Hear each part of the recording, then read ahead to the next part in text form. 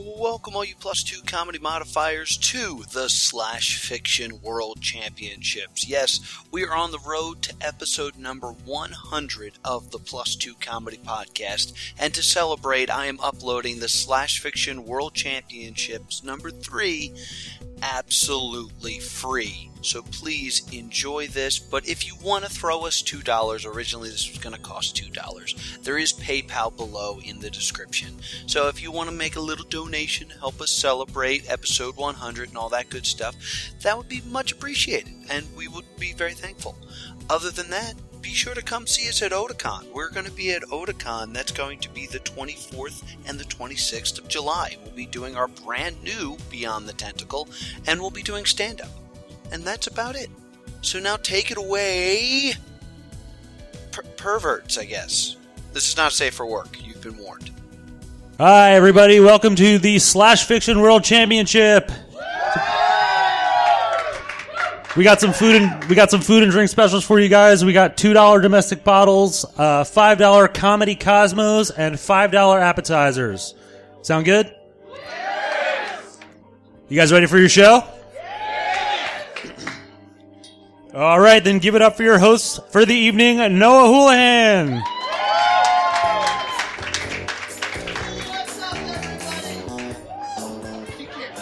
What's up, everybody? Welcome, everyone, to the Slash Fiction World Championships. Just so you guys know, we are recording this for the podcast, so laugh loud and laugh towards the microphone. Is that what works best? Give it up for DJ Public Domain, who'll be playing Public Domain songs throughout the evening, so we don't get in trouble on the internet. So if you haven't been here before, this is the Slash Fiction World Championships. You are going to hear 10 horrible stories to destroy your childhood about things that either you suggested or a bunch of perverts thought would be funny to make fuck. So get ready for that. We work in 2 rounds. We are going to have the amateur round. The amateur round is full of people that wrote things ahead of time on a topic that they chose in advance. The other round is the professional round, and they have, through the course of this show, the amateur round, to write their slash fiction based off the suggestions that you guys wrote at the beginning of the show. So I'm going to start the show by giving them their topics. Now, the way this works is I'm going to call them up one by one. I'm going to give them the first 2 suggestions on the top. They can choose either of them, or if they hate both of them, we can throw them away, and they'll have to do whatever the third option is. All right, let's get a show going. The first comedian I'll bring up is the host of a podcast that used to exist called Two Mustaches, and the host of a podcast that used to exist called Pearlmania. Please give it up for Alex Pearlman. How you feeling, Alex? I'll be hosting at Helium this Wednesday for their burlesque show. That didn't used to exist. You're doing a burlesque show at Helium? Yes. All right. I got 2 suggestions for you. You can write a slash fiction about The Muppet Show. Or Xena Warrior Princess and Justin Bieber. You can choose either of those. Can I take both? No! You can't take both. You can take either of those, or we can pull for whatever will be next on the deck. Okay, I'm torn. I was just at a wedding where the Muppet Show, Muppets Take Manhattan, they literally reenacted that for their own wedding. And it was the fucking most adorable thing I've ever seen. And I have jizzed so much to the warrior princess that is Justin Bieber. Let's go. You know what? No, these are too good. Give me the third one. You're gonna go. These are too good. So let's see. You have to do whatever is on the next card, and it's Game of Thrones. So Alex Perlman will be doing Game of Thrones. To the back with you, sir. Your next comedian is a virgin to comedy shows. Ladies and gentlemen, give it up for Tara Flynn. This is Tara Flynn's first show. I met her at Zenkai Con. This is what she's cutting her teeth on. You ready? Yeah. All right. Your choices are Professor Farnsworth, from Futurama. Or the Sand People from Star Wars and Taylor Swift.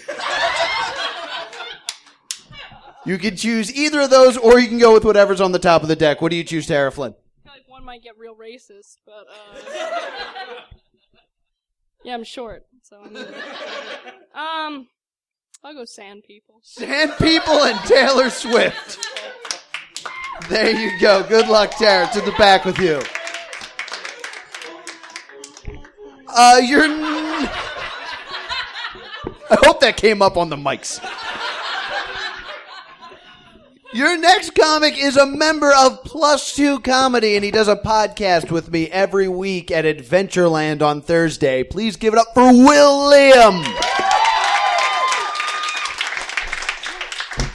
Who the fuck else wrote Sand People? The Tuscan Raiders, right? I know. Okay. It's a racy show. Your choices are Kareem Abdul-Jabbar or Tina Belcher. I don't know who Tina Belcher. Oh, Tina Belcher. Bob's Burgers, you fucking tard. From Bob's Burgers. Tina or Kareem. Now, both of them are alone, so...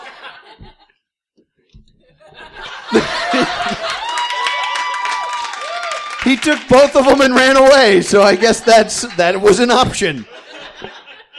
Your next comedian helps run an open mic with me and a bunch of other guys right here at the Tap Room every Wednesday. He's also a host of The Crapulent. Please give it up for Neil Carroll. How you feeling, Neil? I really hope I get Sand People. All right, let's see what the deck holds for you. Neil Carroll. He's holding his ears. Tiger Woods. Or, I want to tell you right now, the crowd wasn't feeling that one. Someone wrote it. Or Gravity Falls. And that one I feel like is going to require some Googling on your app. You can go with either one of these, or we can see what's next on the top of the deck. He's going to go with Tiger Woods. Tiger Woods not playing to the crowd. And finally, he was a former professional round /fiction champion. He's also a member of Plus Two Comedy and the N Crowd. Please give it up for Vegas Lancaster. How you feeling, Vegas? Feel good. I got so many friends here. The deck is stacked. Vegas, what do you feel like doing? Would you like to do Groot and Poison Ivy? Whoa. That's a great idea. Or you can do Jenna Jameson and Peter North. I'll go with the crowd. And take Groot and Poison Ivy. There you go, sir. Oh, you missed out on the chance of doing Bill and Hillary Clinton. What a shame. All right, I'm going to read a quick one of my own just to get you guys warmed up before we bring up the actual competitors, just so you guys know what you're in for. I wrote a little /fiction about Trivia Crack. So this is about Trivia Crack. Bring. Which of these Academy Award nominated actors was in a porn? Oh, Sylvester Stallone. Bing! Eve Entertainment appeared. She was a beautiful pink popcorn box. She explored her lonely world, but she did not feel fulfilled. So she reached deep into her box. But her hands were not nearly enough for her to feel pleasure. So she just grabbed a handful of her own body and ate it, which is a thing I never understood from the game, but that's a fucking thing that happens.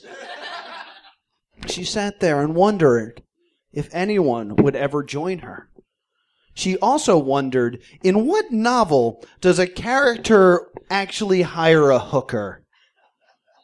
Oh, that was Catcher in the Rye. Bring! Adam Art appeared. He was a long, thick, hard paintbrush. He looked at Eve and said, "Hey, I like your box. I bet I could fit in there." He jammed the handle end of his paintbrush, which is what he is, into her box and thrust it hard, popcorn shooting everywhere. Eve moaned in pleasure. It went over and over, thrusting deeper and deeper, harder and harder. The rubbing caused heat to be produced in a process known as, friction. Sammy Science appeared and watched the two fucking. He was so overtaken by the insane lust between the two that he began to rub the cylinder that he was faster and faster, so turned on until pink goo shot out of the top of his head. Oh, it was quite the sight to be seen. Eve looked at Sammy and said, there's room in this box for you. Eve found herself double penetrated by a graduated cylinder and a paintbrush. Harder and harder until they both fell, collapsed on the ground. They were exhausted. They could really go for a cigarette or a beer. But there was a law that was once passed that prevented beer from being sold. Prohibition. Helen History appeared in her night costume. And she was ready to suck some dick. She walked in. "Call me General Custard, because I'm going down on all of you." And she began sucking some dick. She started by blowing Sammy, who again shot pink goo out of the top of his head. Again, a thing I don't understand, because he's full of a green liquid, but whatever. He then started to blow Art, and Art was like, "Yeah, you take it, you fucking slut." "What? What the fuck did you just call me?" "You know what? Do you know what the capital of Thailand is?" "Bangkok," and punched him in the dick. Just then, Gregory Geography rolled in. He was a giant planet. And it seemed like no one liked him, so a storm cloud appeared above his head. But luckily it caused a big little tree, whatever, fuck it, to come out of the top of his head. See, Gregory was round. He had nothing to insert into Eva's box. Until that tree showed up. And he began to fuck Eva's box with his tree. Now, meanwhile, Art wandered away with Sammy Science. He said, "What's the matter, Adam Art?" He said, "Well, you guys are great, and I enjoy fucking you. But I see another. He's an orange oval, and every time I paint a picture, he's always in the picture. I dream of one day finding this character and fucking him so hard." Sammy Science looked at Adam Art and said, "Maybe one day you will. But until then, I have one question for you. Which of the following athletes did not play 2 or more professional sports?" Fuck, I don't know anything about sports. Michael Jordan did basketball and baseball. I learned that from Space Jam. I think Deion Sanders played baseball for a little bit. I don't know who Bo Jackson is. I'm going to go with Bo Jackson. Bo Jackson!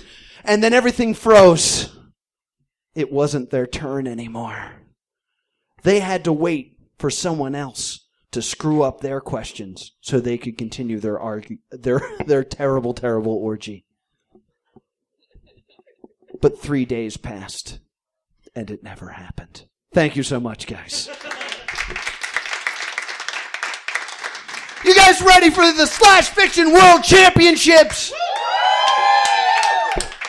Your first comedian runs a podcast called Logan Does Podcast. Please give it up for Mike Logan.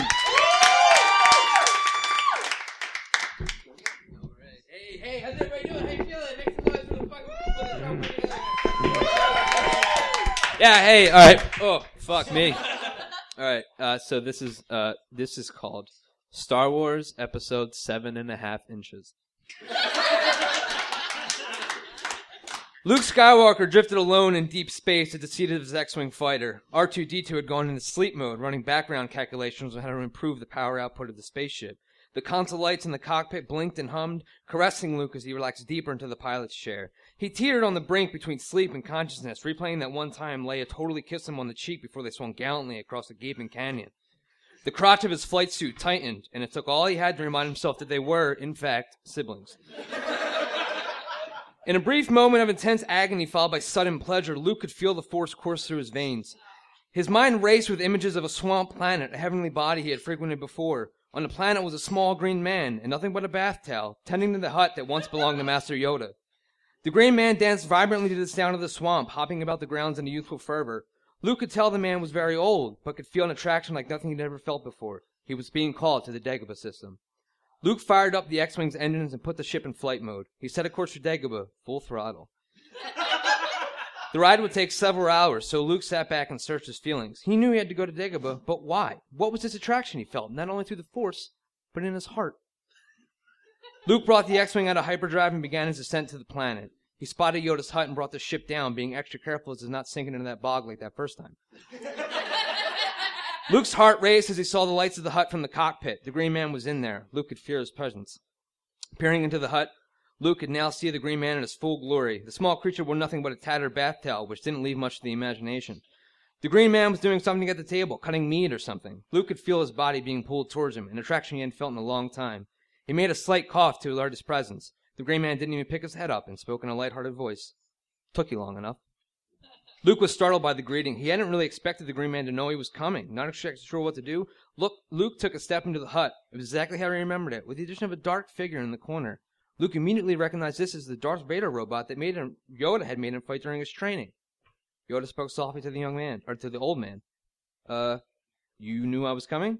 Of course I did. I'm the one that called you. Who are you?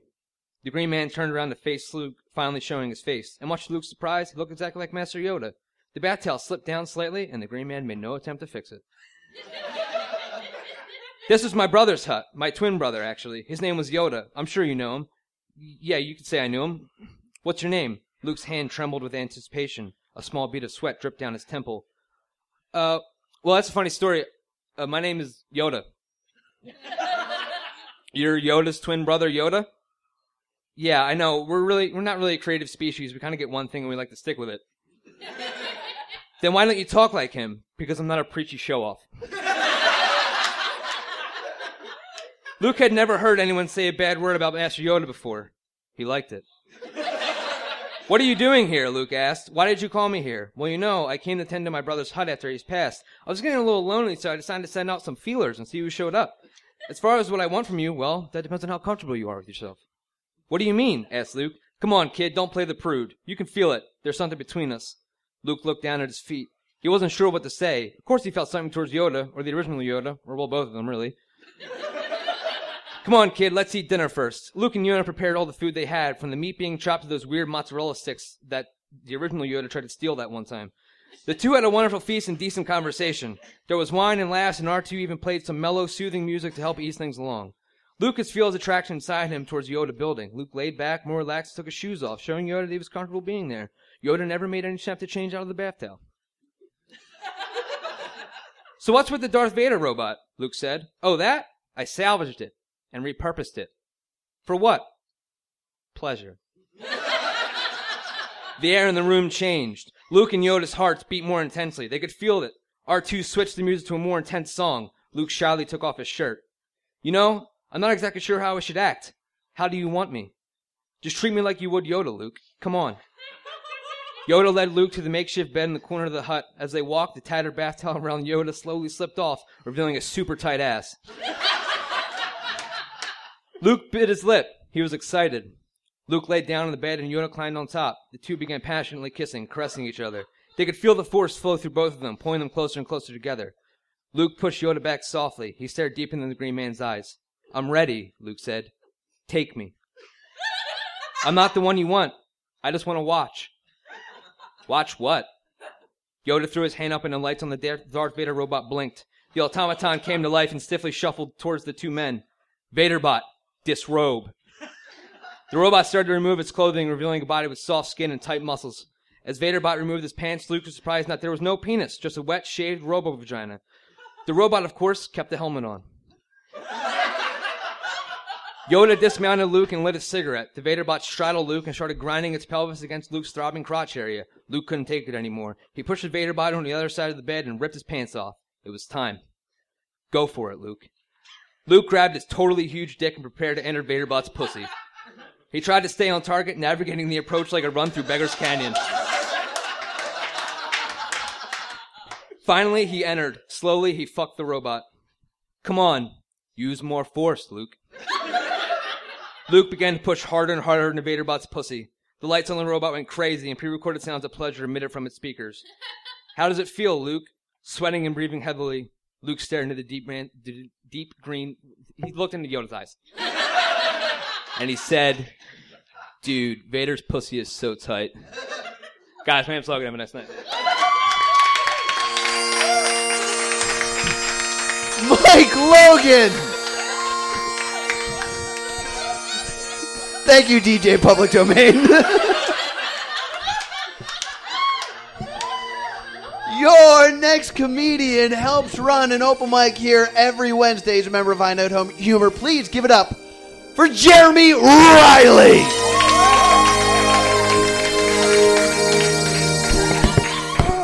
Hello, everybody. I'm going to tell you all a story entitled Super Mario Bang Bros.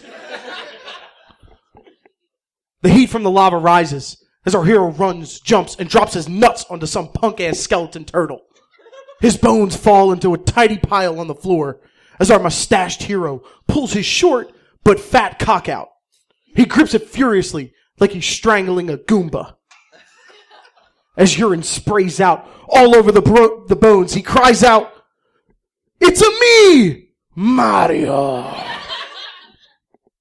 He pulls up his blue overalls and makes his way for the large red doors, where a pink dress, soaked in Koopa cum, hangs on the doorknob. Mario puts the dress to his lips, sucks softly, and says, "Bowser."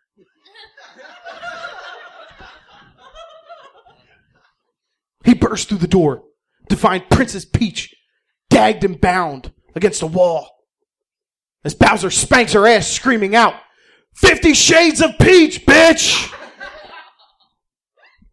It's like 50 Shades of Grey. You guys get it? Mario checks his pocket for a flower, but finds nothing but a mushroom. In that moment, Mario drops his pants, and the tip of his tiny penis screams out, "It's a me, gonorrhea!" In that moment, his balls shoot out fire through his cock, hitting Bowser in the face like a fiery bukkake. Bowser stumbles back, a bullet bill falling out of his butt cheeks, hits the floor, explodes, knocks him into a pit of lava that is conveniently in his bedroom, because Bowser's into dirty shit like that. Bowser drowns in the lava as Mario pulls out his wiener and says, "I got another one for you, motherfucker." Pees a little bit more. Mario pulls Peach off of the torture rack.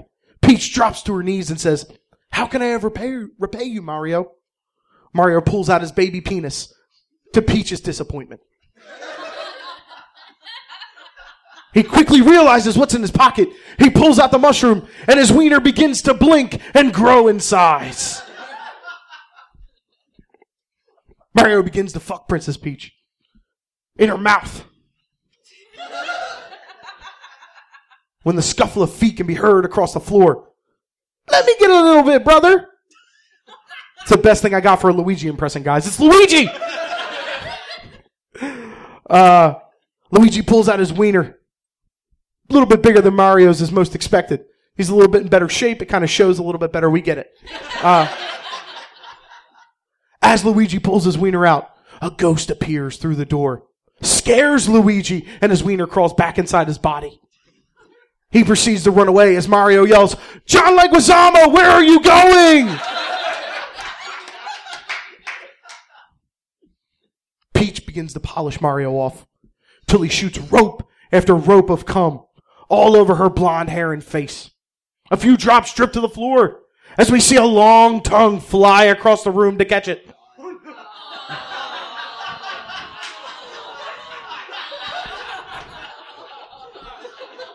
It's his good buddy, guys. You know who it is. It's a baby Yoshi. And as he begins to catch drop after drop, he begins to grow into a full-size Yoshi.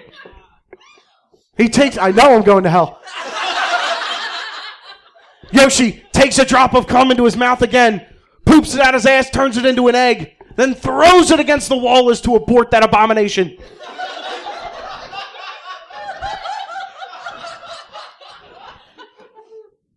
As Peach gargles the cum,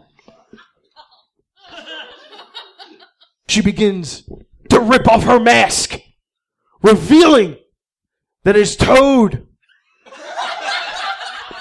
Toad looks up at Mario and says, "I'm sorry, Mario, but the princess is in another castle."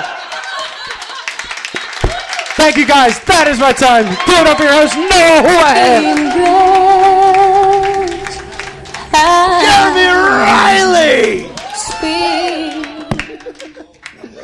Your next comedian writes a blog called Pretty Nerdy Things. She also writes for Geekadelphia. Excuse me. Please give it up for Laura Hargrave!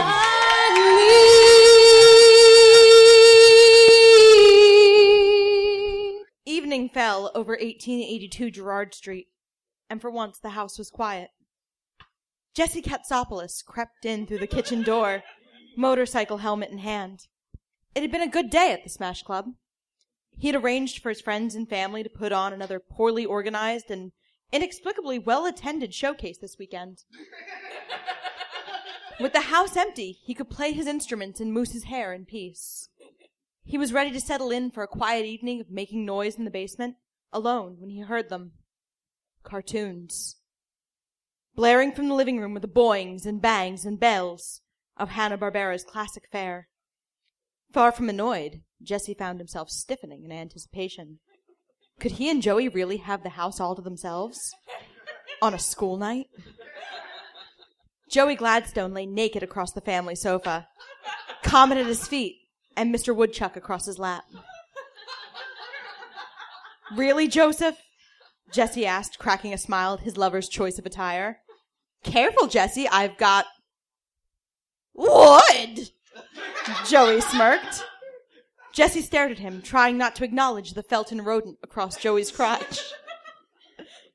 Comet, go upstairs, Jesse said, turning his attention to the golden retriever, who barked charmingly before leaving the room. You, he pointed at Joey, get that weasel off your woodpecker. It's a woodchuck, Joey said indignantly. I know it's a woodchuck, huh? Jesse said mockingly. Now come on, who knows how long we have before someone gets home? Danny's on a date, and the girls are... Who cares? They're somewhere. They're not our kids anyway. Joey grinned. Jesse shrugged out of his leather jacket, tossing his helmet onto the nearby chair. Joey sat up, letting the puppet fall to the floor and exposing himself fully to Jesse, who quickly pulled off his black t-shirt and struggled out of his painfully tight acid-washed jeans, fighting to get them over his erection. Joey reached out and seized Jesse by the waistband of his painfully tight, acid-washed underwear, and pulled him onto the couch. As their lips touched, Jesse sunk onto the couch. Joey ran his hands up and down his lover's body, careful to avoid his perfectly coiffed mullet. Joey turned Jesse over and prepared to take the musician in the butthole. What the heck are you two doing? Came the voice from the hallway. Danny Tanner, in all of his lean, mortified glory, stood awkwardly in the foyer, 6 feet of windbreaker and khakis. Hello, Jesse and Joey said, uncomfortably in unison. If I've asked you once, I've asked you 1,000 times. Put a towel down. And call me. Danny sounded stung. They never asked him to join in, and it really hurt his feelings. Danny, I'm sorry. Joey stood up, still completely naked, tripping over Mr. Woodchuck as he crossed the room. Do you want a hug? Actually, I do. Danny hugged Joey, and the shitty comedian felt his best friend harden against his leg. Joey backed away, now kind of uncomfortable. Danny stared at Jesse and Joey hopefully, not unlike the golden retriever they had just sent upstairs.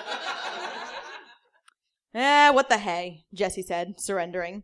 I'll get the towels, Danny said excitedly, going into Joey's alcove and seizing several brown towels from out of the middle drawer. Were you guys going to do this with no lube? What were you thinking? Joey rolled his eyes at Jesse. Come on, Danny, let's just do this, Jesse said. Danny threw his clothes on the floor and excitedly threw himself at Joey, putting his man-child friend's cock into his mouth. Joey sighed contentedly. Oh, Danny, cut it out, he moaned. Jealously, Jesse tried to pry Joey away from Danny. Oh, come on, Jess, I'm just trying to get my rocks off, Joey said, putting his hands on either side of his cock like antlers. Jesse succeeded in retrieving Joey and bent him over, sliding in without Danny's recommended bottle of lube. Joey moaned in pain. Oh, now I know why they call you Jesse and the Rippers, he whimpered.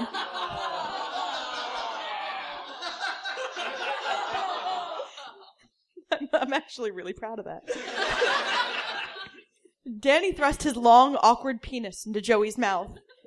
Jesse reached around to touch Joey because it was the polite thing to do, and they're all family. For a moment...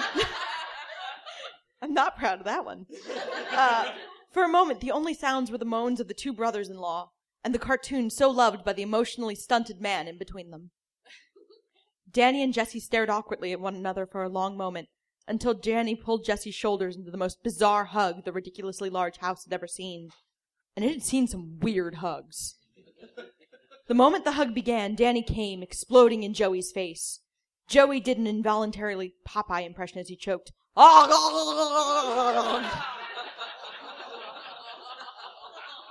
Then, thundering throughout the room, have mercy! And then Joey came too, while Danny attempted in vain to mop the semen off the floors with the designated sex towels. When it was all over, Jesse grimaced sheepishly at Danny. I'm sorry we tried to leave you out, Danny. We should have considered your feelings before we had sex without you. It's all right, Jess, Danny said. Touching music began to play, and they all began to hug. You're in big trouble, mister, came a voice from the kitchen.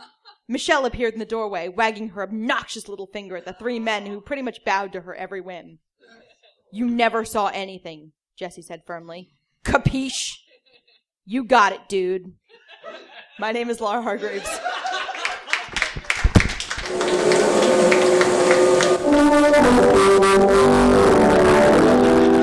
Can you turn it down a little at least? I like that for some reason comics feel the need to add their name at the end. Like, don't forget who wrote this. This is important.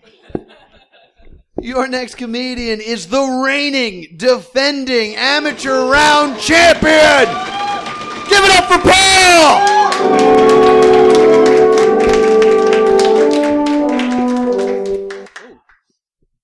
It's a very patriotic entrance, which is always good. Okay, so this one is called, We Should Dolphinately Scale Back on These Fish Puns. Which is great, it's got two fish puns in and of itself, which...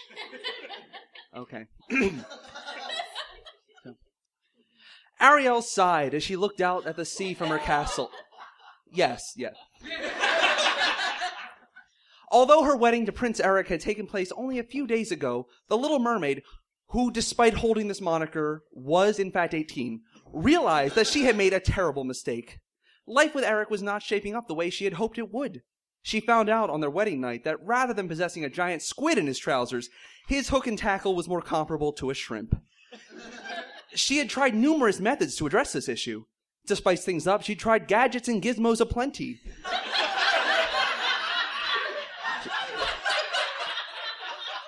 She'd used who's-its and what's-its galore. Thingamabobs? Oh, she tried 20. But in the end, it was not enough. Like every Disney princess in the 90s, she wanted more.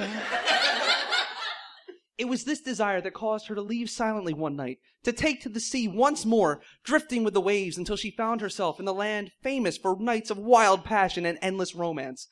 New England. It was while she was drifting along the shore of this small resort town that she saw him. The man was so unlike the prince that she had so hastily married. The man had broad shoulders, large glasses that highlighted his brown eyes, and a hairline that was receding just enough to completely drive her wild. This was a man who had seen the hardships of life, who had worked with his hands, and Ariel knew that she now wanted his hands to work over her. She wanted more than anything to be part of her world. Police Chief Martin Brody was patrolling the shoreline when he saw what appeared to be a woman floating in the surf. She was pretty far out and appeared to be alone. Brody sighed. The season hadn't even started yet, and already the tourists were causing him headaches. "Excuse me, miss, are you all right?" he called out, the surf crashing around his ankles. Seeing her chance, Ariel swam quickly to the Adonis standing before her, rising from the water like Venus herself. Deep in her loins was a lustful fire that, what's the word? Burned. There's a lot of those, so I'm glad you all enjoyed them.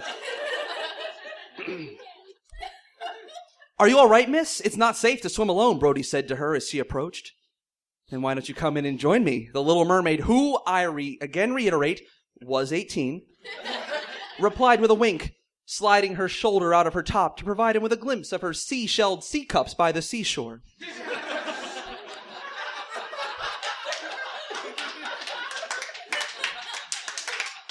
"Miss, I'm flattered, but I am already happily married," Brody stammered, averting his gaze from the young woman. "And you really shouldn't be out there so deep." "But darling, I'm a mermaid. I'm used to life under the sea," Ariel said, moving closer to take his hand, guiding it slowly up her inner thigh. "And besides, don't you know it's better down where it's wetter?" Brody quickly pulled his hand away from the warmth of the Sea Maiden's tackle box. Although admittedly attracted to the young Sea Maiden before him, Brody had a code of conduct to maintain. He agreed to drive the young woman into town, but reminded her again that he was spoken for. Ariel begrudgingly agreed, but was not going to take no for an answer.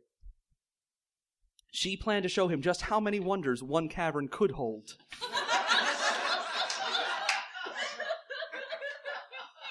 After dropping off the woman in town, Brody went to see the only person he could think of that would be able to help him address his stalker from the deep. "Quint!" Brody called to the fisherman, who was half through a liquor bottle on the deck of his boat, the Orca. "Aye, what can I do for you, Chiefy?" "That's the best you're going to get, so I hope..." Yes. The sea-hardened man replied, welcoming the man on board without putting down his bottle. "You've dealt with sea creatures all your life," Brody began, trying to explain the situation. "What do you do when one of them is using their aquatic wiles to tempt you?" Quint gave Brody a knowing look that both assured him that he'd come to the right person, but also heavily implied that Quint had likely had more than one sexual encounter with a manatee. "When I was younger, Chiefy, I was in Indianapolis."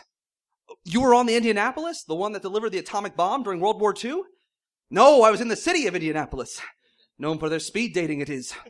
1,100 men go into the nightclub to find their books and bombshells. But the women in there, they're like sharks. They stare at you like a piece of meat with those lifeless black eyes.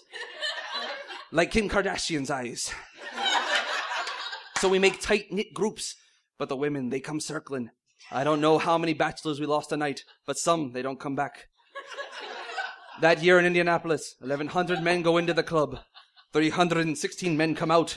The Cougars, they get the rest.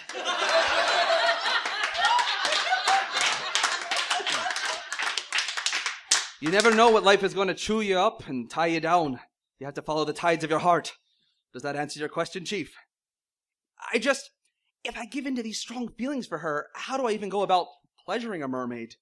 Quint nodded, pointing out at the vast waves stretching before them and handing Brody a condom from his back pocket. Whether on sea or land, a woman is a woman. Penis goes in the condom. Condom goes in the vagina. Clitoris in the vagina. Our clitoris. You focus on that, Chiefy, and you'll be sending her into 20,000 leagues of ecstasy. As for me, the sea is my mistress. No one creature on this earth is enough to tie down the likes of me. All the creatures within her are a Red Lobster's limited time all-you-can-eat buffet of pleasure. Just beneath the orca's hull, another character is being introduced, because, there wasn't enough already. Bruce, the great white shark, heard every word that Quint had spoken, and his heart broke. Bruce had been pursuing Quint for quite some time now, and had been working up to the nerve to ask him out. Before Quint, Bruce had long thought that he would be a loner, a rogue, never looking back at the heartaches of the past, always swimming forward, both metaphorically and literally, because if he ever did stop moving forward, he would die, because he is a shark, and that is one of the few facts about sharks that everyone should know. When Bruce had first seen Quint, his heart had skipped a beat. It went, ba-dump, ba-dump, ba-dump, ba-dump, bump, bump, bump, bump, bump, bump, bump, bump, bump, bump, bump. But now, hearing him say this, he knew that he would have to demonstrate his love through drastic measures. The shark burst from the waves, landing on the deck and surprising its occupants. "Quick, get the barrels!" Quint shouted to Brody, who was wrestling with the shark. As they attached the large yellow barrel to the shark, Bruce made his move. The great white used his teeth to shred Quint's pants, revealing his own great white, which stood proud and erect. The shark then proceeded to slide Quint's member into his gaping maw, providing the razor-sharp bestial fellatio that most men could only dream of. "Another barrel!" Quint cried out, attaching the second barrel to the shark in between shudders of pleasure. However, even this had little effect. "I don't believe it," Brody exclaimed, inadvertently becoming somewhat aroused at the scene unfolding before him. "2 barrels and he's going down again." "Another barrel!" Quint roared, knowing that he could only hold off the impending eruption building within him for a little more. The shark's smooth as sandpaper skin was too much for him to handle, yet the shark persisted. "It's still going down," Brody cried, embracing the voyeuristic position he found himself in and lightly touching himself through his trousers. "He can't go down with 3 barrels, Quint moaned. "Not with 3, he can't." But down he went, and with a scream, Quint released his load as the shark erupted into a feeding frenzy, taking Quint's lower half into his body. The shark could not stand it anymore and needed to feel the man inside him. With a splash, the pair fell off the boat and into the waters below. Brody stood, stunned at what he had just witnessed and struggling with the arousal that he still felt when he felt a hand on his shoulder. He turned to see Ariel, who had followed him to the docks. "I wonder," she said, reaching down and taking hold of his erect fishing rod, "if I could help you bait that hook." It was then that Brody realized that he was still holding the condom that Quint had given him. Thinking back to the words of his friend, Brody nodded, and the pair made their way to the closest hotel on the island. Upon entering the room, Ariel pushed him onto the bed and began to slowly strip him of his clothes. "We're going to need a bigger condom," she said with a smile. Upon witnessing the size of his shaft in its full glory, then slowly she took hold of his dingle hopper and gently inserted it into her snarf blat. Shuddering as her young, but again fully legal-aged, body took in the much more mature man. Although hesitant at first, Brody was soon singing a different tuna as they went from floundering around to packing themselves together like sardines. Brody was getting hooked on this eeling as Ariel proved that she was no angelfish in the sheets, instead urging him to give it everything he had and to really get cracking. Just for the halibut, Brody cupped her voluptuous guppies, and before sliding his hands back down her body to grab tightly onto her bass, she cried, "Oh my God," as the waves of pleasure became groupered closer and closer together, proving to her that he was the manta of her dreams. Unable to take any more pleasure, Ariel began to moan, Oh, I'm chumming!" Ooh, I'm really not proud of that one. With that, the pair collapsed together. Each was exhausted, but feeling more fulfilled than they had in ages. However, they were surprised to hear a knock at the door. There, standing before them, was Quint and the great white shark. "You don't suppose you got enough room in there for 2 more, Chiefy?" Quint asked demurely, his arm around the massive shark, flopping on the ground beside him. "Of course," Brody replied. "Amity, as you know, means friendship." And with that, the longest and most fluid-excreting interspecies orgy in New England's history since the wild parties of the Kennedys began. As they basked in the afterglow, Brody looked over to see the great white nibbling tenderly on Quint's abdomen. "Looks like you got tied down to someone after all, Quint," Brody said with a laugh. Quint scowled, remembering what he had said to Brody earlier that day. "Oh, come on," Brody said, nudging Quint in his ribs. "Smile, you son of a bitch." Thank you. Away from the burning candles so that they won't burn you. Let's pretend that this is a... Give it up for Paul, who has no idea what 5 minutes is. But give it up for Your final comedian of the night works for the Collingswood Theater. Please give it up for C.J. Kish.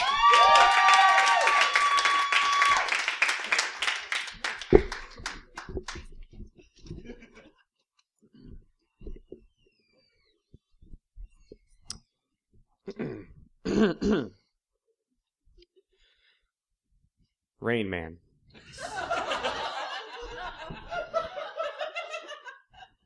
I just wanted to give you a hug, Charlie repeated to Raymond.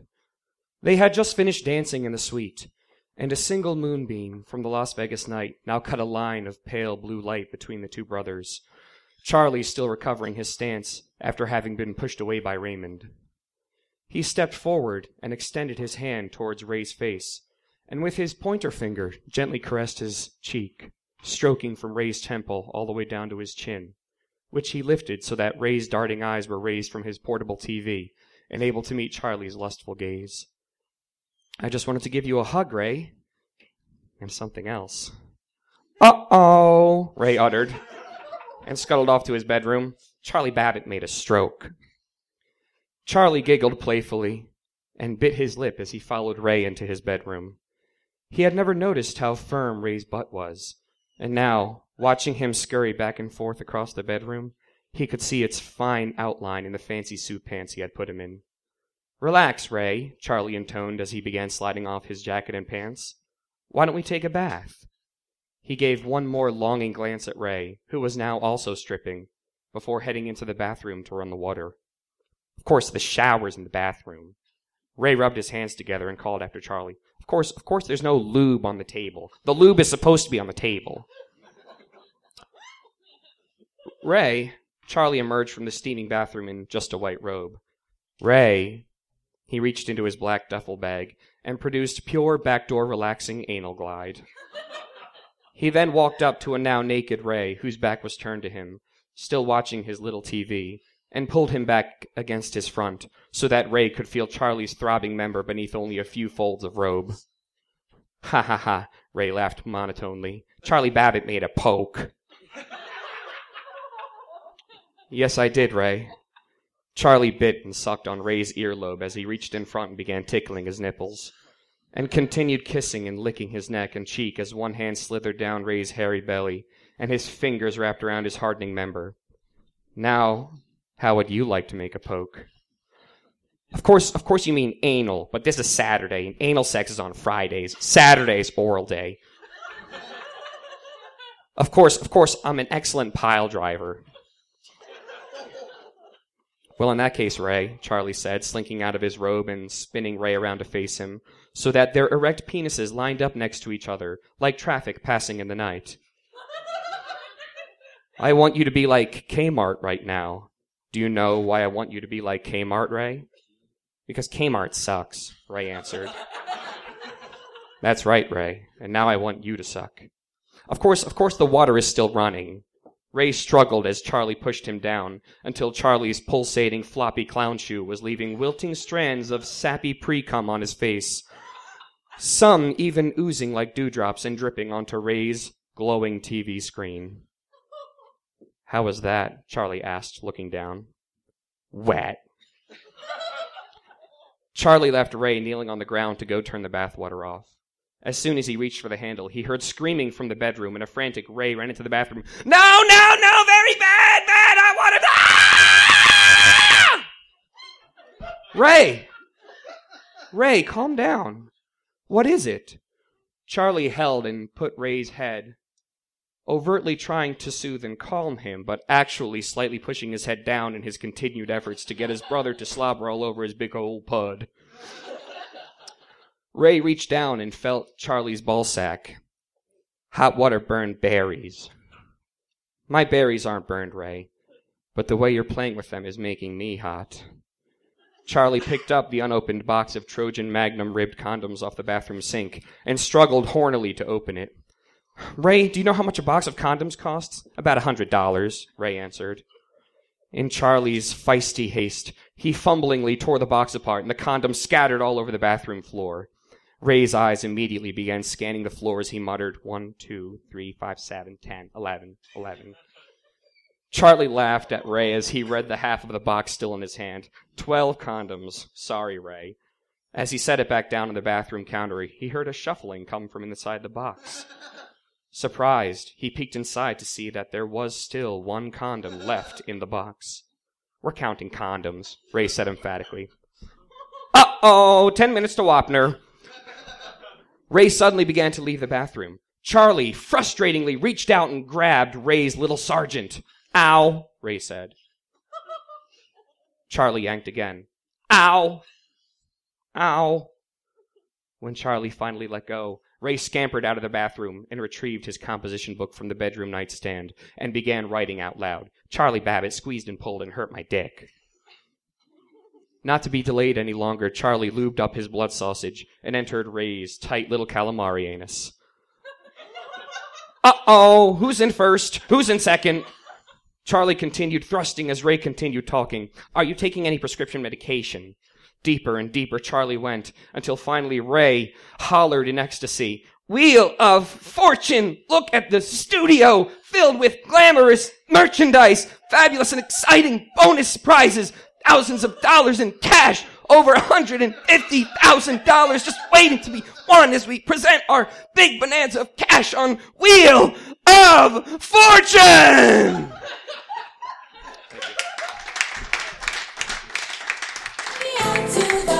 CJ Kish! I'm going to ask everyone from the amateur round to join me back on stage. Please welcome back CJ Kish, Mike Logan, returning champion Paul, Laura Hargraves, and Jeremy Riley. Get up here. All right. I'm going to quickly... We're already running long, Jeremy. Shut the fuck up. All right, I'm going to remind everybody of what everybody wrote, and then we're going to vote. All right, so Paul wrote Little Mermaid and Jaws, and then Jeremy wrote Mario Brothers. Logan wrote Star Wars. CJ wrote Rain Man, and Laura wrote Full House. All right, by a round of applause, give it up for Laura. CJ. Logan.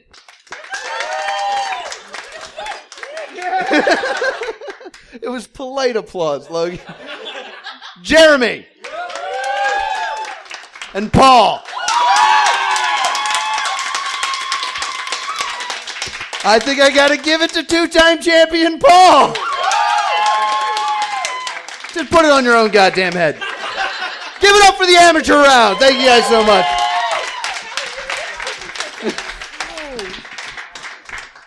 Yeah, that was Jaws he did. People on the other side of the room. All right, we're going to move on to our professional round.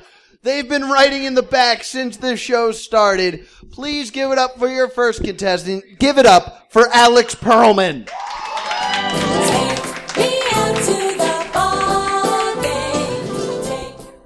Okay. So this piece is called Game of Waka.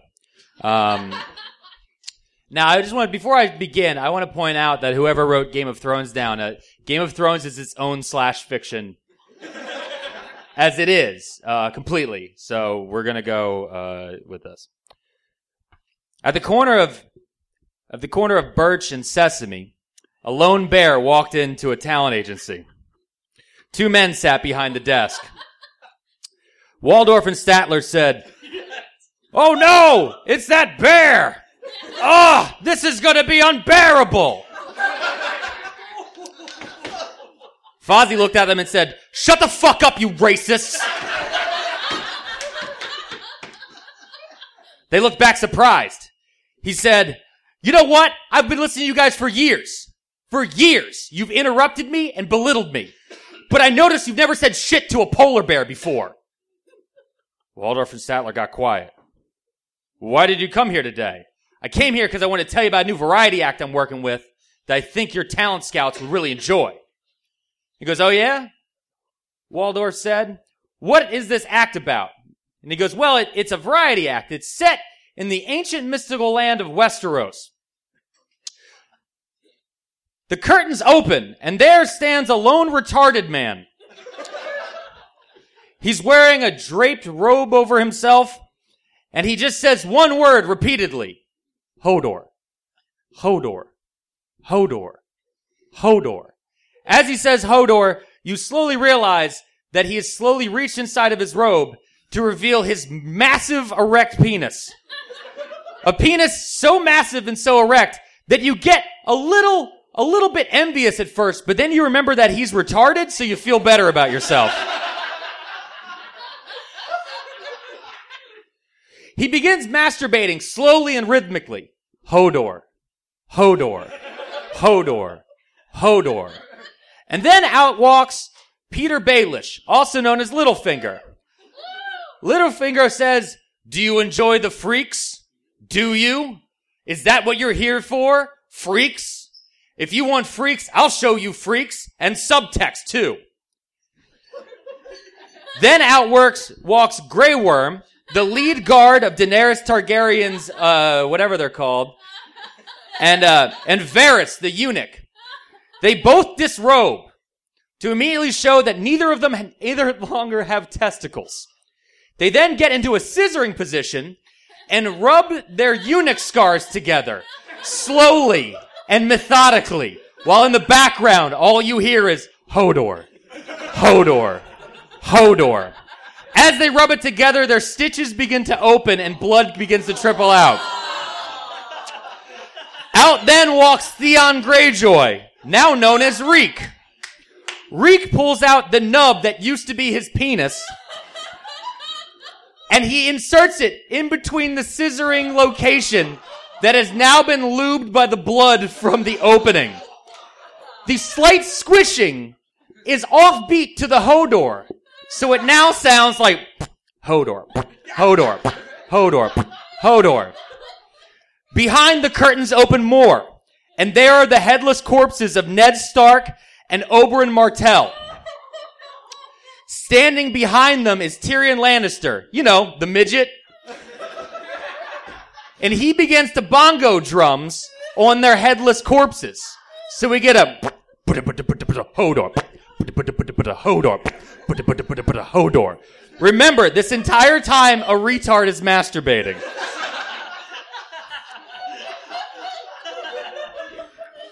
As this all happens, out of nowhere, the skylight opens up and Daenerys Targaryen and her 3 dragons come down from the sky.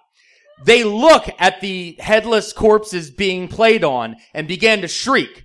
Tyrion Lannister, afraid of the lead dragon, realizes that he shouldn't be afraid, and in fact, that she is in heat. So from right stage comes the Mountain. You guys know the Mountain? He's a big guy. The Mountain grabs Tyrion Lannister and puts him sideways as the dragon presents itself. And then the Mountain slowly begins to fuck the dragon with the body of the living Tyrion Lannister. In between each thrust, as he pulls out, he yells, "You're still better than that Horshay." And he just keeps thrusting him in and out, in and out, in and out. But at that moment, one of the white gods or whatever of that land turns Ned Stark and Oberyn into White Walkers out of nowhere 6 seasons later. They erupt in rage and they go like, ah! Or what CJ could have made a better noise. But they do that, but that's when you realize that they have giant ice cocks.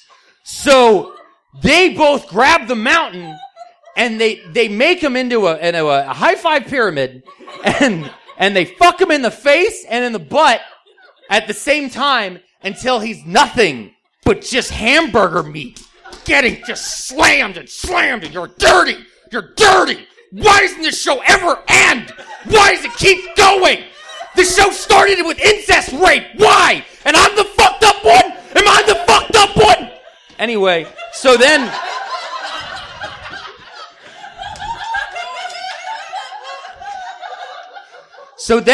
Daenerys Targaryen says, "I will be the one who will be queen of Westeros." But then Theon Greyjoy pulls his blood-covered nub dick out of the 2 eunuchs and looks up and says, I lost my dick for this. I want it. And then she's like, you want it? And he's like, yeah. She's like, come on and get it. And he eats her pussy for a bit. I don't know what that's like. I've never done it.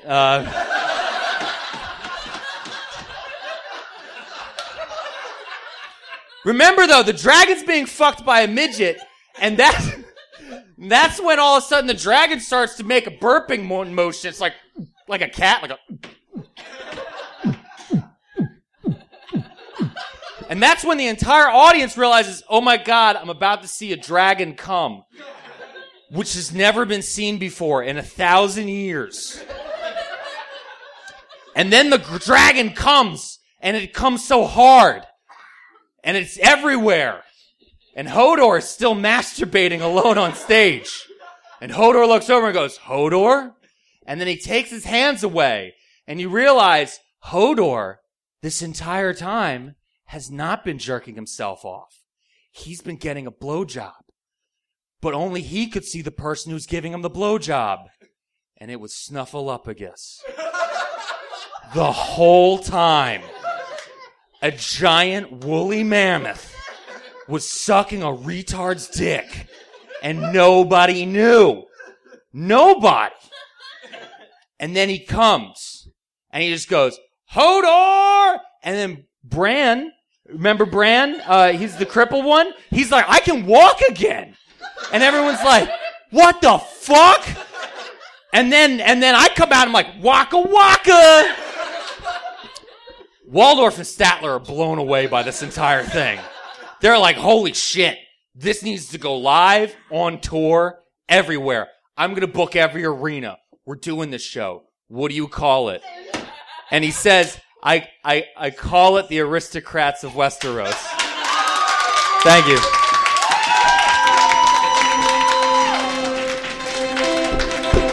Alex Perlman! Please keep that energy going for the next contestant. Please give it up for Tara Flynn.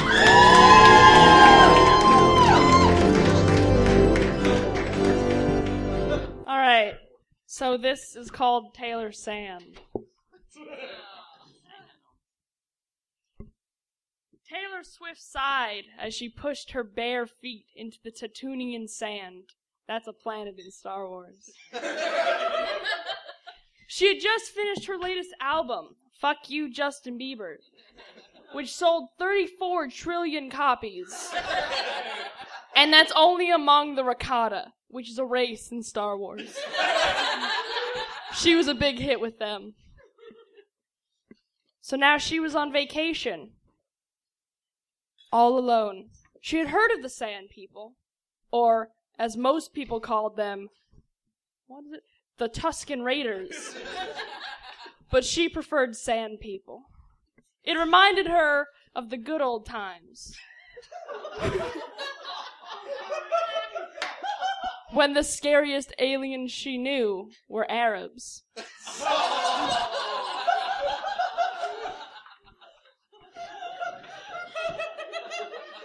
She was brought out of her reminisce on her own success by the soft shaking of the sand below her. She shifted in her sand seat, realizing that the vibrating sand felt amazing against her clit. She started to rock against the sand, chasing her nearing orgasm and exfoliating at the same time.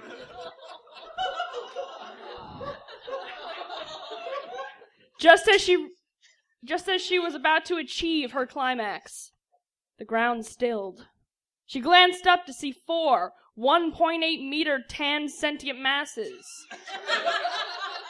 in tan garb, because that's how Wikipedia describes the Sand People. Their faces were covered. Is that you, One Direction? Because since Zayn left, there's only 4. The masses shook what she assumed to be their heads. Oh, my Swift, she cried. Are you Arabs? Suddenly they grabbed her. She screamed. Please, no! I'm not a virgin. I know that's like a thing for you guys.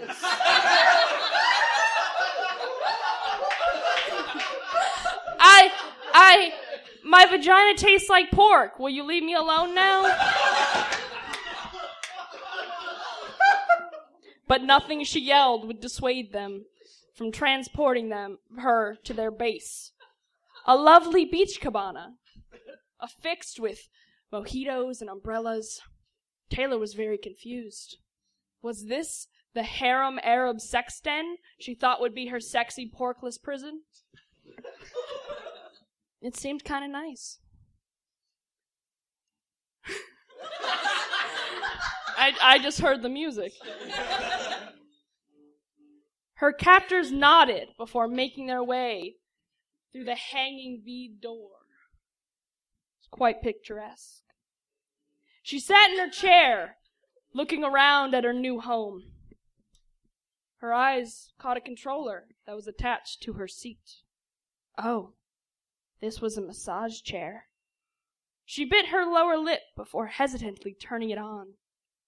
As she enjoyed the continuation of her interrupted nirvana, she realized maybe Arabs aren't so bad. Thank you.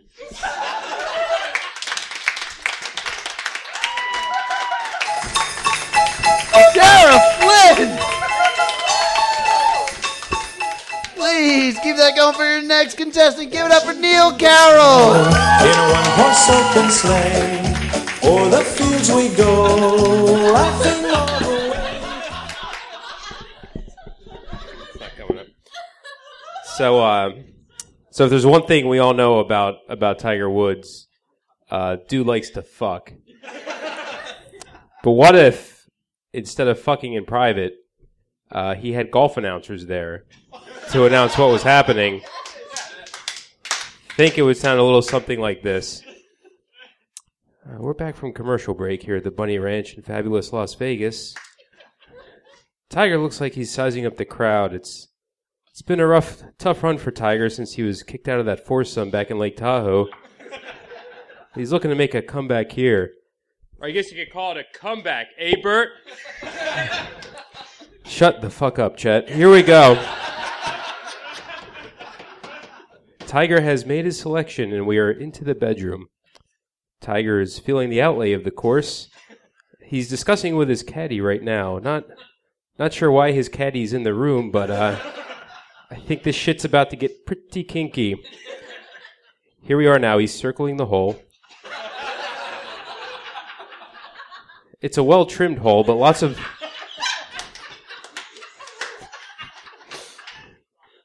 bumps along the way.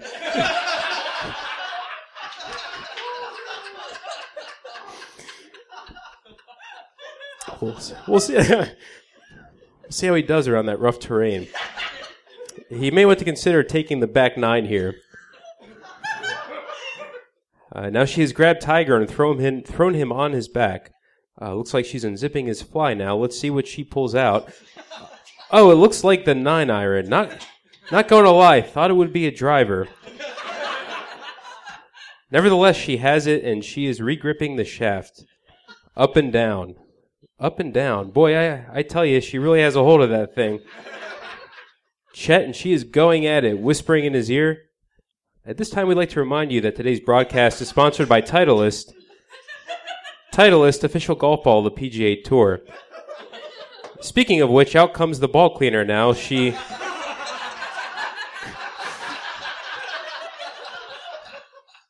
literally has his balls in her mouth. Her tongue is working its way up onto Tiger's wood, over his torso. Strangely enough, he's still wearing his lucky red shirt. Now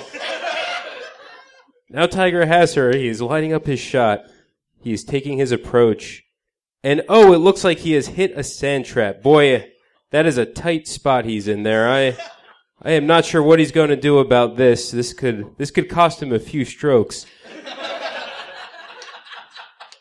And that is what he's doing. He is stroking the rim of the cup, clearly remembering the coaching he received from his father as a young boy, and it is paying off. And now, Chet, it looks like he has successfully turned that sand trap into a water hazard.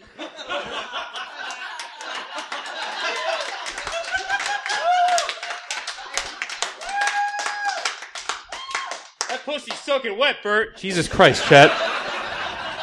Jesus Christ. Here we go now. He is in and he is really going at it, pounding away, his bronze, sweat-soaked flesh rubbing up against her pale, freckled pelvis.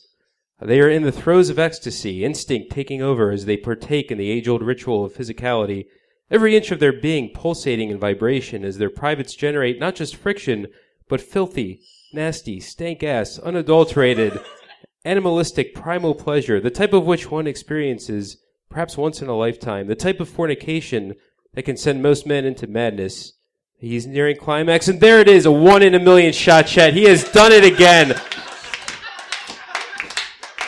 I have not seen a finish like that since John Holmes in Sexcapades 3 in 1976.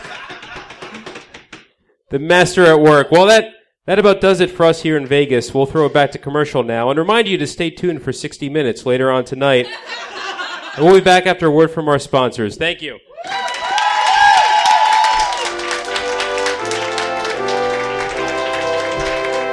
Neil Carroll! Let's keep that going for your next contestant. Please give it up for William!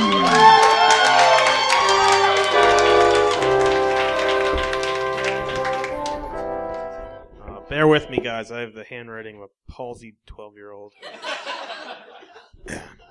Bob stood in his empty restaurant, flipping a lone burger for no customers. His restaurants had a strong cult following, but low ratings. He kept the restaurant open with the money he made from doing the voice of Archer on FX, which airs Thursdays on FX. If you want more Bob's Burgers, fucking watch Archer, guys. Thank you. Tina sat in the back booth of the restaurant, scribbling furiously in her friend fiction butt journal. And then it gets real blurry and it transitions to being inside her head. It's hard to write that, so just that's what's happening. Tina was laying in her bed, when suddenly the door flew open. It was a zombie, but Tina wasn't scared. A zombie, she's into zombies. It's in the show. Just watch the show. It was the zombie of her dreams, a boy from her class, Liam Wilson.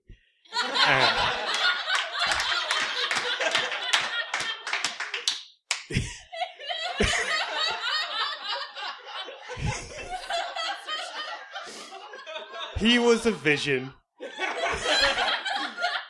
Curly auburn hair and a sexy chin-strap beard that was well kept and didn't make him look like a homeless leprechaun. His freshly zombified body still showed rippling six-pack abs under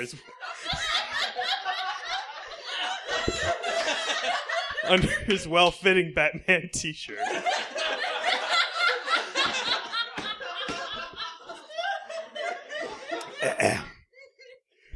He's got a butt. It's not flat. He has a butt, which was fitted tightly in his jeans. Not Burlington Coat Factory jeans, but the kind of jeans you can afford when you sell Star Wars collectibles out of your mom's house.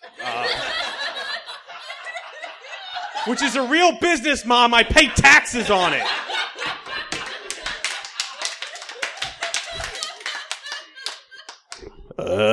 Moaned Tina.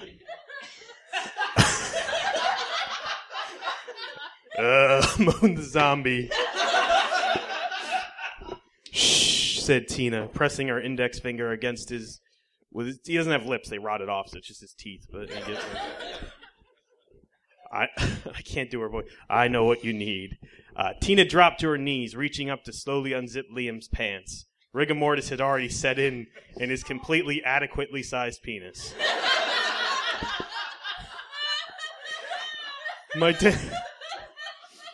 My dentist says my teeth are too big for my mouth, said Tina, as she took his, again, completely average-sized penis into her mouth. Moaned the zombie, now really hesitant about this whole concept. Tina sucked and sucked Liam's cold, dead cock.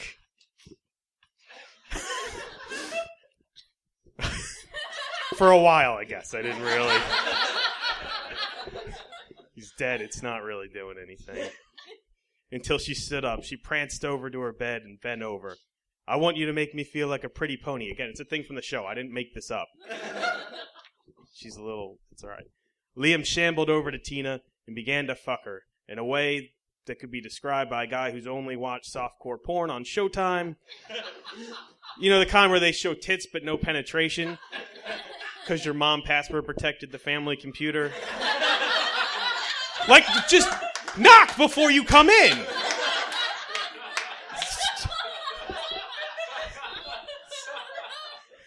They continue to hump, genitals just out of frame. Tina, yelled Bob. Were you supposed to be saying all that out loud? Yeah, that was pretty weird. I'm Kareem Abdul-Jabbar, star of Fletch, Forget Paris, and Slam Dunk Ernest.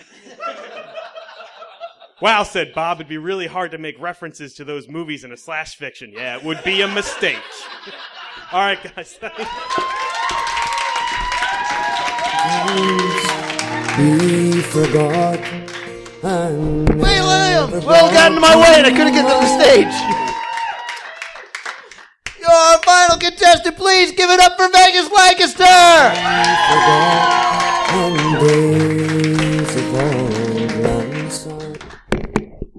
I'll remind you my pairing was Groot and Poison Ivy.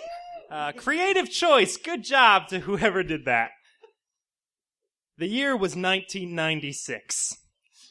The universe, the limited edition miniseries DC vs. Marvel Comics by Ron Mars and Peter David. As Wolverine did battle with a leather-jacketed Lobo, and Spider-Man fought a leather-jacketed Superboy because it was so 90s. Other cross-universe heroes, such as Robin the Boy Wonder and a leather-jacketed Jubilee, found love and companionship and foot fetish play because they were not drawn by Rob Liefeld. Which is a hardcore comic book nerd joke for the true believers in the audience. Rob Liefeld can't draw feet. Guys, if you're... Two B-level heroes, Groot from the Guardians of the Galaxy, which no one had heard of yet,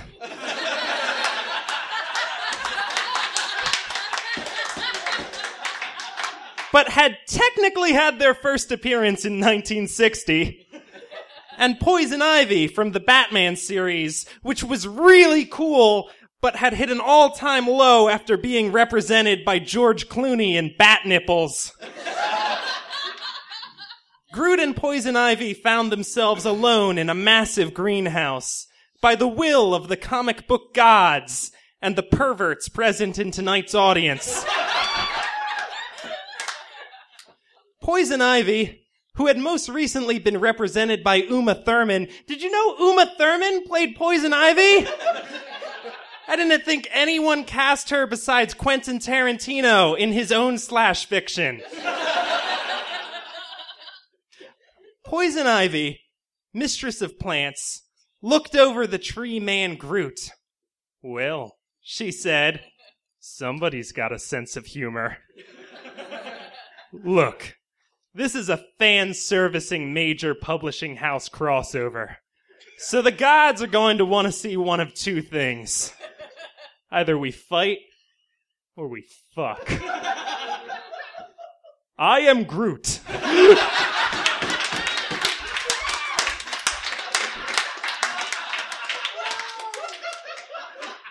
Said Groot. Poison Ivy nodded. Fuck it is then.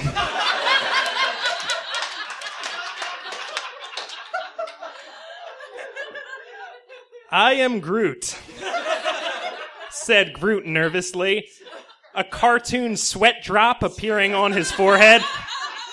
Groot, you see, was a virgin because he was a tree man in lack of a tree dick. But Poison Ivy was no virgin. No. Not in the imaginations of fans who bought the hit series Harley and Ivy. Ivy rubbed her hand in between Groot's legs, and magically a new branch sprouted, firm and long, with a literal mushroom tip.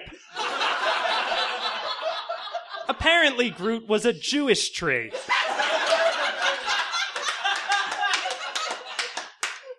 Ivy pulled her 90s no-pants spandex outfit to the side and rode Groot's tree dick like a wood chipper.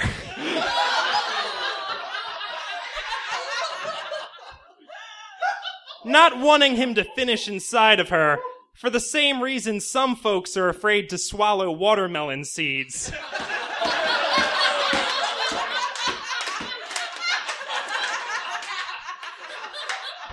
Ivy stepped off and chose to finish Groot off with her mouth, swallowing his cum, or tree men.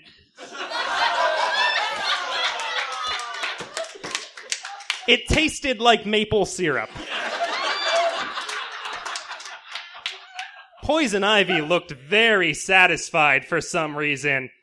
Probably because this was written by a man.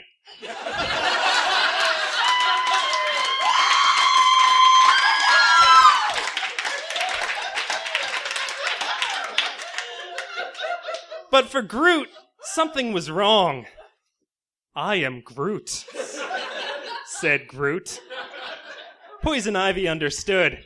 She understood Groot in a way like no one, no man, nor woman, nor raccoon had ever understood him before. Ivy, you see, understood plants. It was pretty much her whole deal. She whispered something into his ear, and that's when things really got dirty. Flowers blossomed from Groot, like that scene in the movie. A honeybee landed on one of the flowers to drink the nectar of Groot. Groot was so sticky and wet. As the bee drank, it rubbed its hairy abdomen all over Groot's stamen. And Groot spilled pollen grains containing male gametes all over it.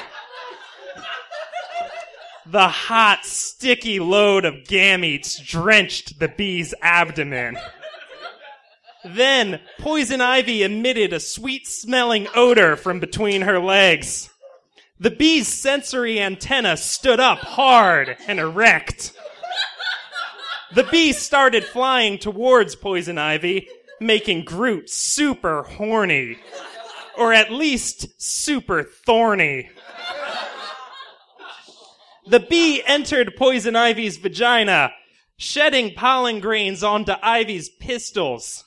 The bee then found itself trapped in a sticky fluid and became enveloped in digestive juices. It turned out Poison Ivy's vagina was a carnivorous pitcher plant. Truly the supervillain of the plant world. So, how do you feel now? Ivy said to her cross-universe lover. The camera then zoomed in on his tree face, and as a swell of emotion flooded the hearts of our audience, he said, "We are Groot." Thank you, guys.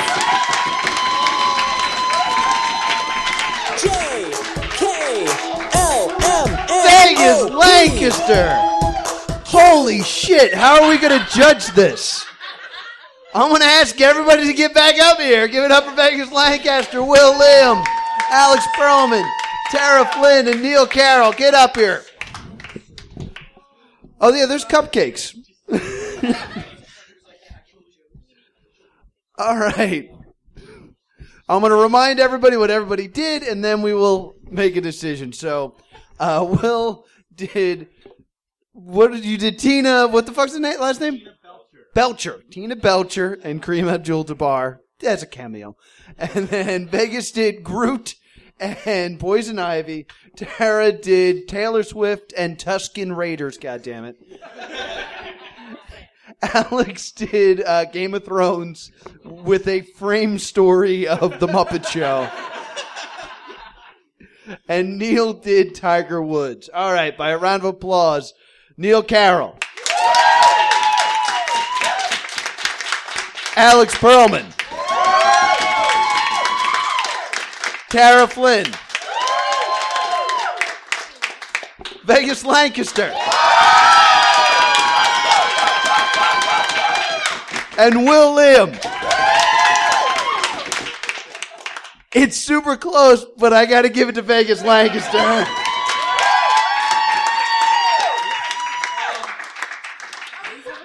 Guys, this has been the Slash Fiction World Championships.